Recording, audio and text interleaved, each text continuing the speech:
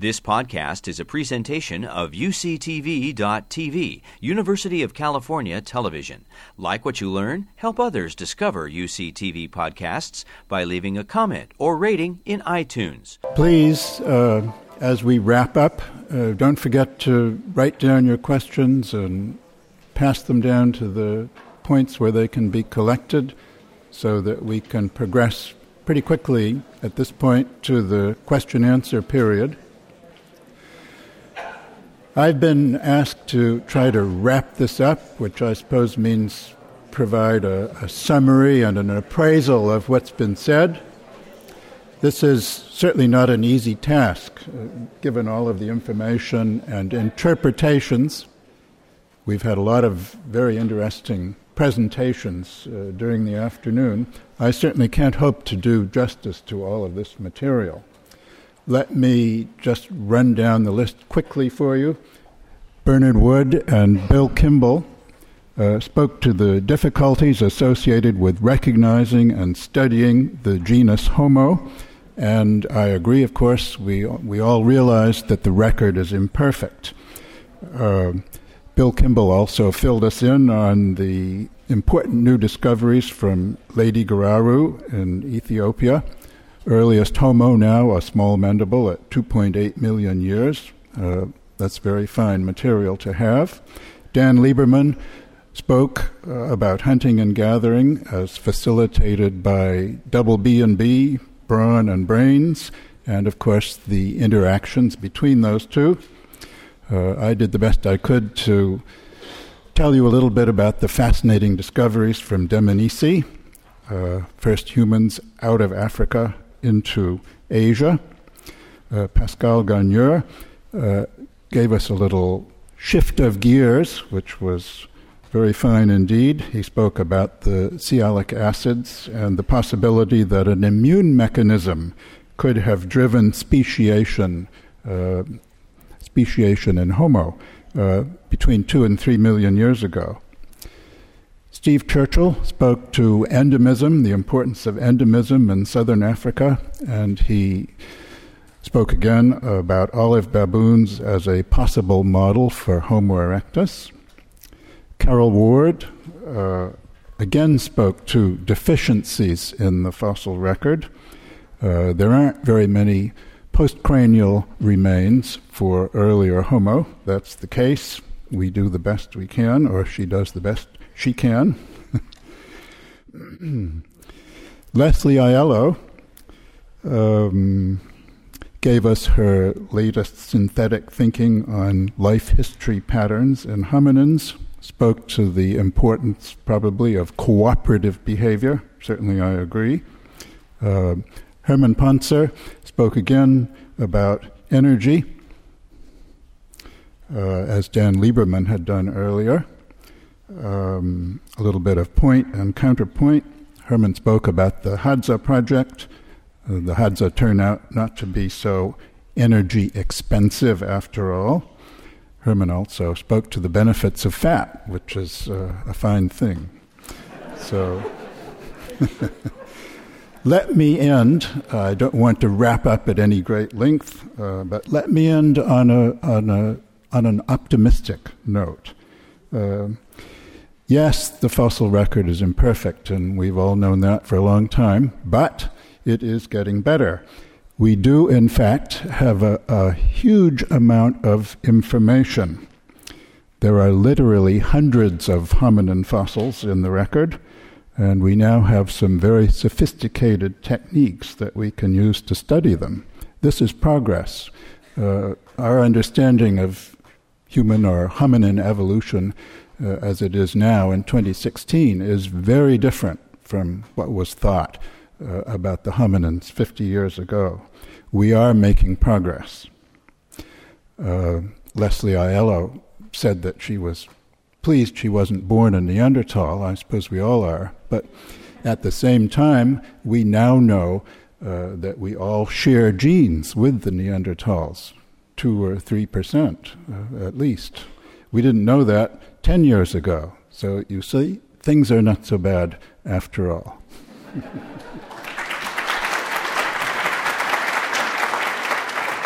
Okay, well, we've now reached the question and answer period, and I'm madly sorting through questions down here.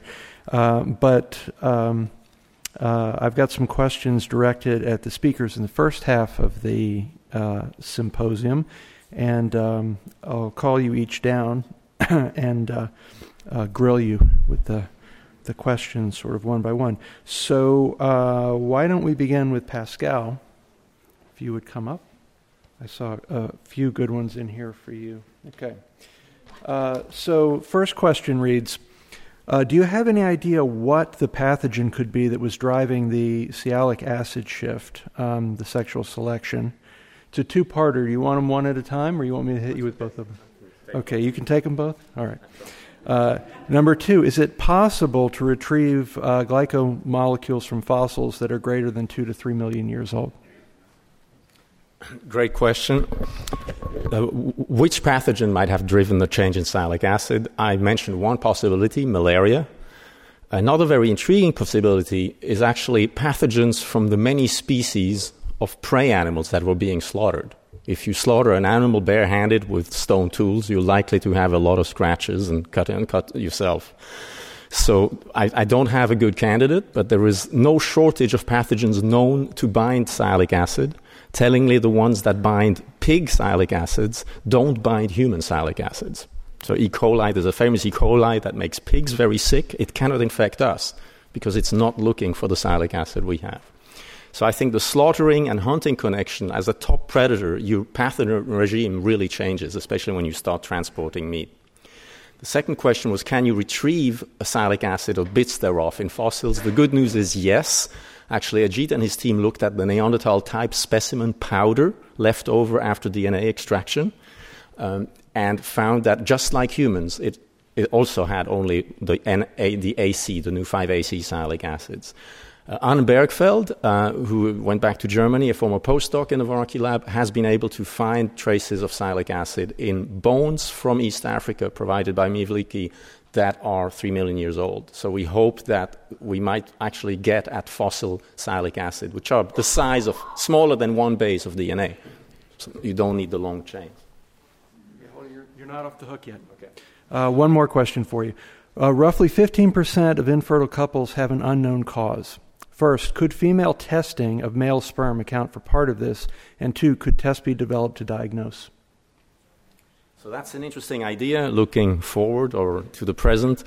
We have actually just found evidence for the presence of that antigenic sialic acid on sperm of only fertility patients, not normal fertile men. And we find the presence of antibodies against it in the fluid washed from the endometrium of women undergoing fertility treatment. So there is the distinct possibility of a very delayed liability of abolishing part of what used to be self that is now seen as non-self. I have no further questions for the defendant. Bernard Wood, we'll call you up. Does using the concept of adaptive grade as a means of recognizing genera increase the taxonomic problems caused by homoplasies? For example, the genus Paranthropus may be polyphyletic. Yes, and I agree. That's the only question I have for you.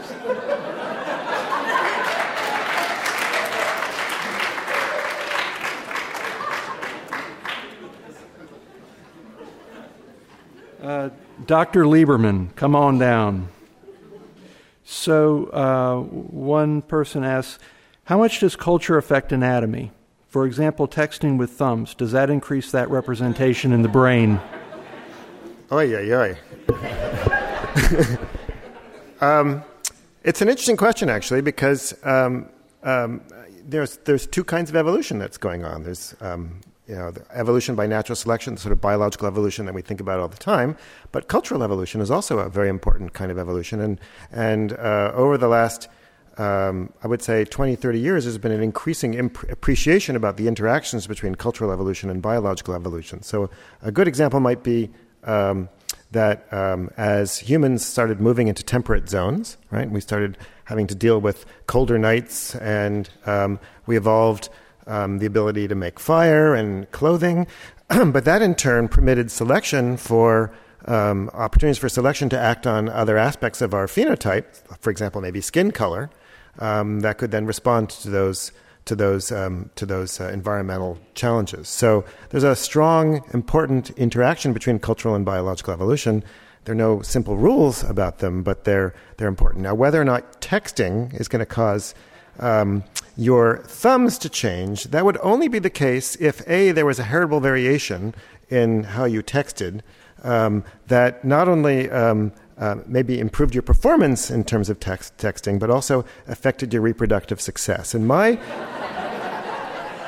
my guess is, like, for example, yesterday I was going to class, actually. I was rushing to get to class, and there was some undergraduate who was texting while walking on the stairs, and I suspect he might have been lowering his chances of surviving and reproducing. So you might argue that actually if there's a genetic proclivity to want to text in the first place, it might lower your reproductive success. But then again, there's Tinder and all those other things, so I don't know. Hold on, more questions for you, Dan. Do you consider food processing to be cooking? So, like, I take it the chopping and grinding you were talking about. And when did cooking with fire begin? Good question. Okay, so I would say that cooking is a form of food processing. That's the way we formally define it. So there's mechanical food processing and thermal food processing and chemical food processing. So it is one of several important forms of food processing. The evidence as to when cooking became important is let's just say it's a hot topic. It's hugely debated. The oldest evidence that I know of that archaeologists accept for fire, that is, we accept as being sort of human-made, that couldn't be a brush fire, etc., is about 1 million years old from Vonderwerk Cave in southern Africa. There's some older possible sites, and they're debated, but it's not really until about 400,000 years ago, actually, with sort of archaic Homo heidelbergensis, whatever you want to call it, that we begin to see regular evidence of cooking. So the question really is absence of evidence of absence, and there's sort of a big debate about that. I tend to think that there's been a lot of effort to find early cooking in the archaeological record, and I suspect that the absence of evidence really is evidence for absence, but that's highly debated. Certainly, but that said, there's no question that when cooking became important, it had a major, again, another evidence of cultural biological interaction, had really major effects on our biology and transformed our biology in all kinds of ways. And I highly recommend that you read Richard Wrangham's book, Catching Fire, if you want a nice account of that. So cooking is important. When it evolved, if you ask 10 people, you'll get, 10 answers.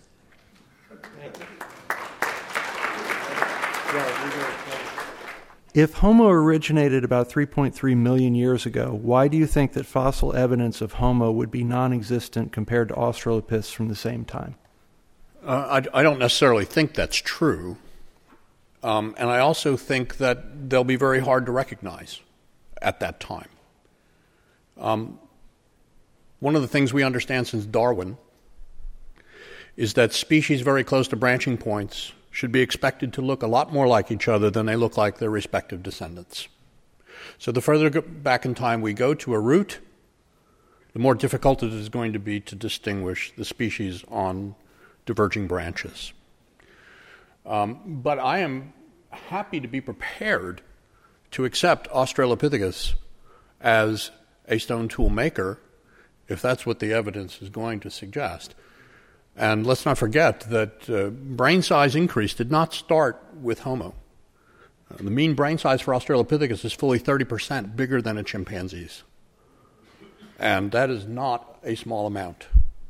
So something is going on that's driving brain size earlier than what we think in the genus Homo. Whether that is tied to culture, I haven't a clue, and that is obviously an area for investigation.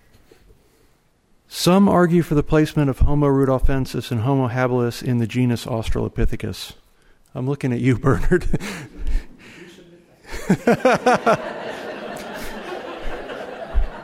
What would you say to them?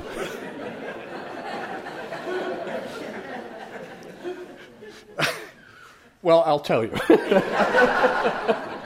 since you asked.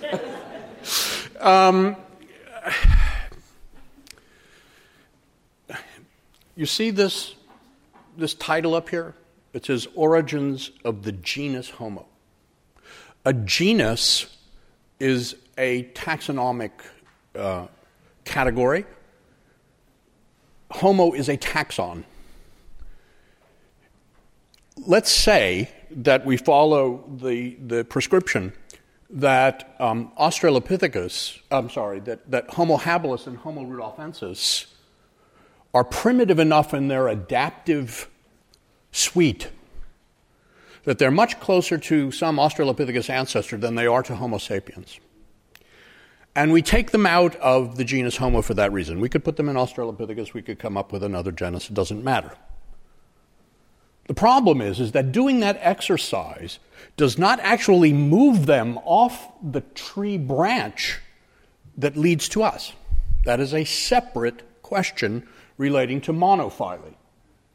And we can move the taxonomic boundary between the genus Homo and the genus Australopithecus until the cows come home.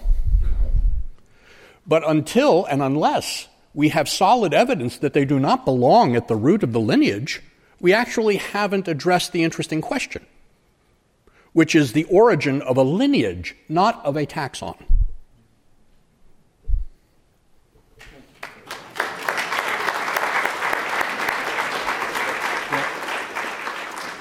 And Dr. Rightmire, if all the specimens from the Dmanisi site are classified as the same species, how can we explain the great variation in them? What are the implications if these specimens are classified as one? Should we reconsider the existing taxonomy within the genus Homo? Well, indeed, one of the big questions at Dmanisi has been, since we had Skull 5 come out, one of the last items in 2005, how indeed there could be such a lot of variation within the assemblage, as we refer to it from Dmanisi. We did not start with the assumption that just one species is represented. We tried to reach that conclusion by working through a lot of material. We did resampling analyses, which I don't really want to talk about at this point. There are a number of them, and they all point to the same conclusion, that variability or variation within the Dmanisi sample, as nearly as we can assess it from the body part in question, teeth, mandibles, cranial form, and so on, that variation is about comparable at Dmanisi to what you'd find in some of the most dimorphic of the large apes, gorillas, for example. So I would say on that basis, we can't rule out Dmanisi as a single population, a population belonging to a single taxon. As far as the systematics of Homo are concerned, of course, there are a lot of questions. Everything should be reassessed from time to time. One more for you. The fossils from Dmanisi seem in many respects more primitive than African Homo erectus. Is it possible that Homo erectus evolved outside of Africa and moved back in later? Good question. Yes, indeed, it is possible. We don't understand exactly how all of this came down. We know that Homo habilis is in the record in Africa, and Africa only. We know that Homo erectus is in East Africa, certainly by 1.65 million years ago. The best examples of African Homo erectus, the more complete specimens, are about that age or perhaps a bit later in time. There are some bits and pieces. There is the back end of an occiput, for instance, which is probably earlier, although it's from a lag deposit, and one can't be certain that the date applied to it is 100%. Dmanisi comes into the record in West Asia at about 1.85, not human material, as I said, but stone tools, certainly indicating the presence of a human population. Just what happened after Homo habilis appeared and evolved, and Homo erectus flowered both in Africa for a time, and certainly later in the Far East, is uncertain.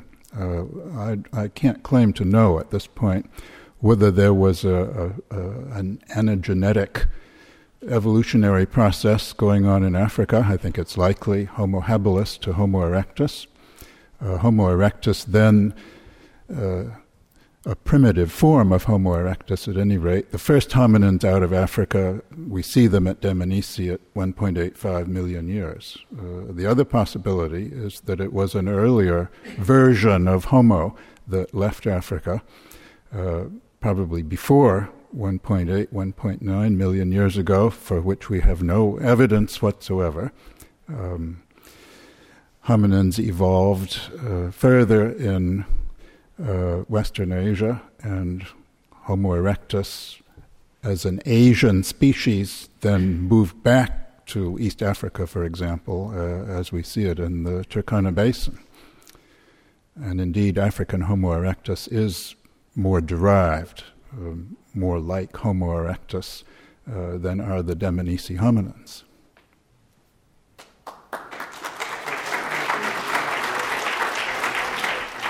We have a couple of questions for you. The first one is, overall, are humans getting larger? Overall, are humans getting larger? That is an interesting question. First off, as I think was alluded to, I forget where, perhaps in Dan Lieberman's talk or Herman Ponzer's talk, we need to be careful to sort of distinguish between what we might call our lean body mass versus our fat body mass, because we are very, very good at putting on fat. And we live in a very calorie-rich environment where, off the dollar menu at McDonald's, you can buy more calories than most hunters and gatherers are able to capture in a day.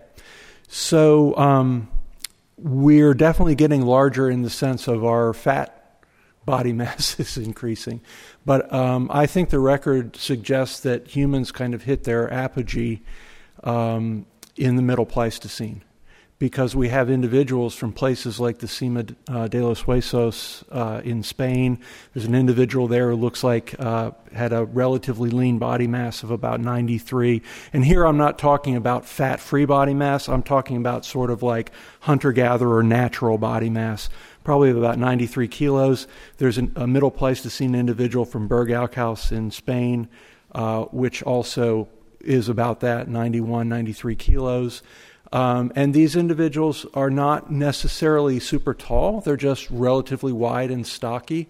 And to me, that's kind of the apex of human body mass, and we've been going down, or body size, and we've been going down since then.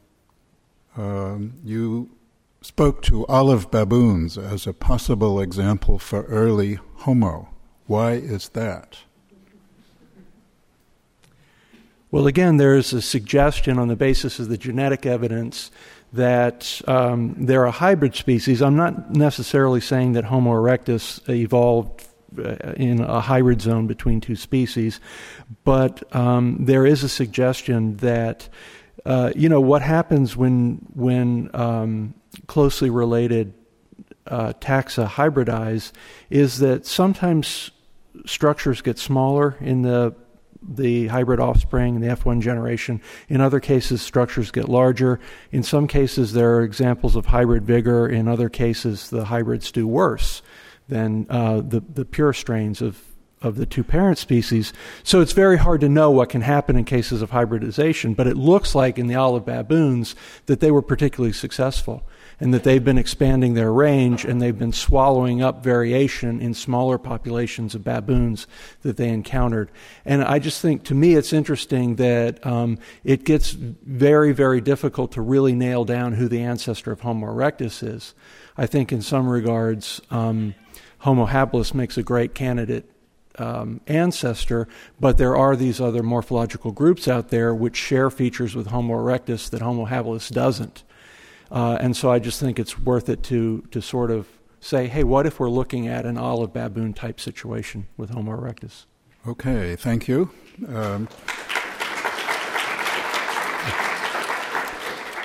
Carol Ward, there are some questions for you.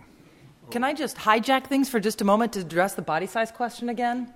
What's really cool, actually, 1.5 million years ago in some of the Cubivore isolated postcranials, and actually on the west side of Lake Turkana too, we have a few bones of individuals that were at least, if you compare them to modern people, for example, maybe 6'3" or so. There's a hand bone, there's a radius, there's distal humeri. There were some really, really, really big people, weirdly big, bigger than most people are today, 1.5 million years ago. I don't know why. They seem to be homo. I don't know why they got smaller, why they were so big then, but there's weird variation in body size throughout the fossil record. But now I can listen to the questions I'm supposed to answer. Okay, when did childbirth mechanics change from presumably a chimp-like situation to a modern human-like situation necessitating fetal rotation, head rotation? That's a great question. So the question is, when do the mechanics of childbirth change? When you look at great apes have big pelvic inlets, so the bony hole in the middle of the pelvis is really large, the babies are fairly small, and in terms of getting the baby through, that's not very difficult. When you get to Australopithecus, the pelvis is, in comparison, very short, and it's also very broad, so the idea is the baby has a tighter fit, but since the pelvis is broad, the baby's head fits sideways, it fits sideways all the way through, and there's non-rotational birth. When you get to modern humans, what you see is there's a change in the birth canal from the top of the pelvic inlet to the pelvic outlet. And the baby's head actually rotates, so the baby comes out facing away from the mother, usually in a normal birth process. And that seems to have happened partly sometime with the increase in brain size from something like an Australopithecus up to something like a modern human, that you would change the pelvic shape and you would change rotational birth. So when in the fossil record do you see something like that? Well, you would need a pelvis to see birth canal size. We have Australopith pelvises, which seem to be very wide. They all seem to follow sort of a theme. We don't really see in many fossil pelvises until we get to something fairly recent, for example, in China, except for one, which is maybe 0.9 to about 1.4 million years old from Ethiopia, from Gona. It's probably Homo erectus, although it's unassociated with anything, and we don't know what a Boisei pelvis looks like, so caveat. But it has a very wide birth canal, also has a very large anterior-posteriorly expanded front-to-back birth canal. So the whole thing is big, both from the top and the bottom. And so that individual wouldn't have had that sort of sideways non-rotational birth that we see in Australopithecus. So maybe about that time, it's a little bit hard to say. The other way that paleoanthropologists infer things about the birth process is to just say if you're getting a really big brain and babies are born with a big brain, that's going to naturally take up more space in the birth canal. So as we see brain size increase, we saw that graph over and over again, you get an exponential rate of brain size increase, that's going to affect the birth process as well. So you have probably multiple factors changing. There have been energetic arguments that affect timing and size of babies during birth. All of these things seem to happen sometime during the genus Homo, probably not at the origin of it nearly as much as sometime during that process after the origin of the genus Homo, leading up to the time we have larger brains. Thank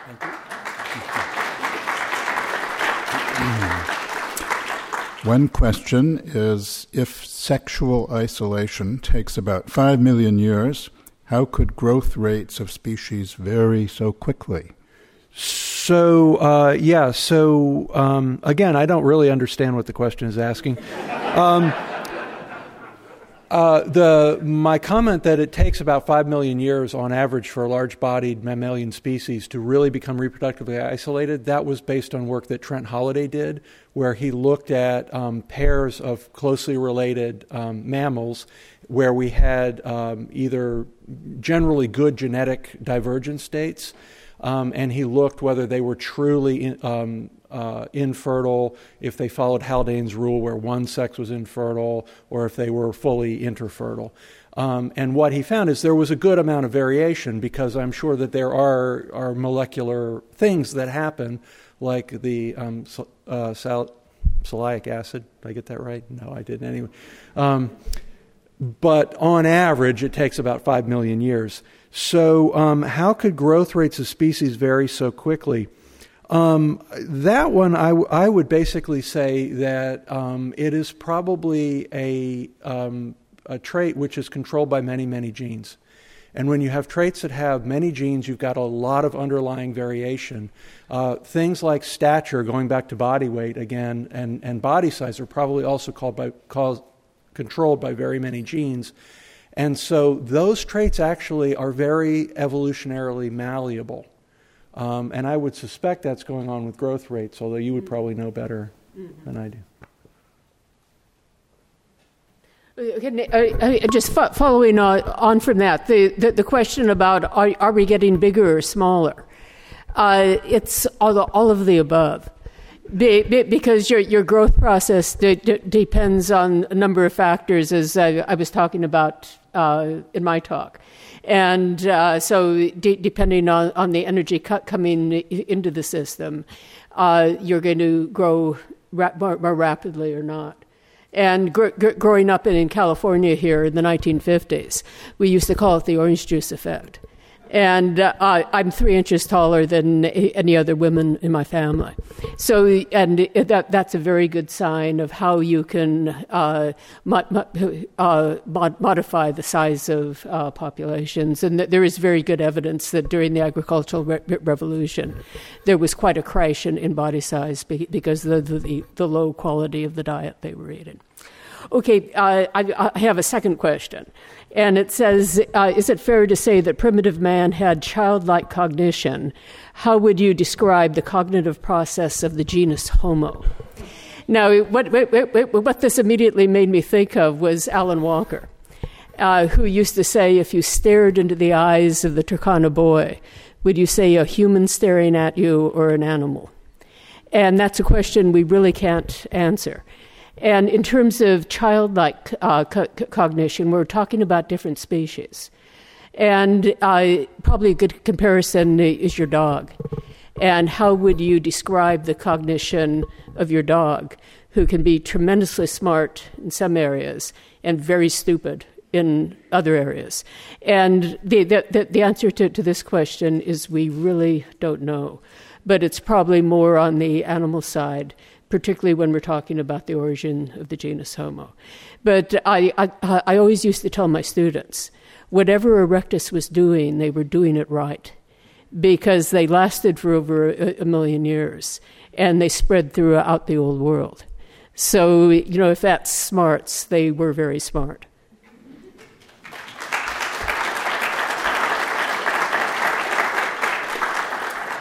First question. Can humans lower their metabolic costs by reducing brain activity? Less worrying, being more meditative. My students try that every day. No, actually, there's not a lot of great data on the energy costs of the brain at different activity levels of sort of thinking versus not. But as far as we can tell, the brain is burning the same number of calories, sort of whether you are intently figuring out a math problem or playing chess or if you're meditating. And that's actually because most of what your brain does is stuff that you're not aware of, right? So they say you only use 10% of your brain, but that's absurd. You're using all of your brain all the time for all the different things that your body's doing and managing. And so just because you turn off, or sort of, it seems like you turn off the conscious part of your brain or turn that down, probably has very little effect on the overall calories spent. It would be very hard to measure that and be sure. So I don't know, but I suspect not. Any comments about the microbiome, the intestinal microbiome, and energy metabolism? Yeah, so there's lots of great work now looking at other factors that affect energy expenditure and obesity, for that matter, and the microbiome. This sort of rainforest that we carry around in our guts has been a really hot topic recently. Two things. First, none of this stuff on energetics means that you don't have to exercise. So people often say, like, well, this means I don't have to exercise. Nope. What this means is that exercise is going to do different things to your body than we're kind of maybe taught, it's not going to ramp up your calorie expenditure every day necessarily, because your body's going to adapt. If you start exercising and doing something differently, your body's going to adapt to that metabolically. But that adaptation in itself might be really good for your health. And in any case, there's all sorts of non-metabolic things that exercise does that keeps us healthy. So you still have to exercise. You still have to exercise. You still have to exercise. Okay, microbiomes. We don't know enough yet about the function of the microbiome in terms of its effect on our overall metabolism. We know that people who are fat or thin tend to have different microbiomes. Mice who are fat or thin can have different microbiomes. You can make them fat or thin by giving them different microbiomes. So really interesting stuff, and it has to do with metabolism for sure. Exactly how those all things link together, we don't know yet. Thanks a lot.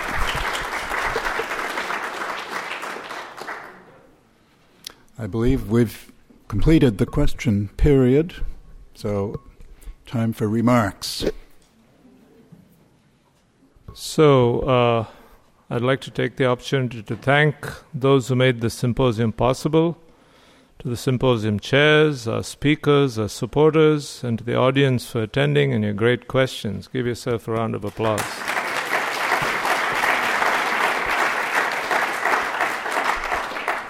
The mark of a great CARTA symposium is that it raises more questions than answers, and I think we really did that today.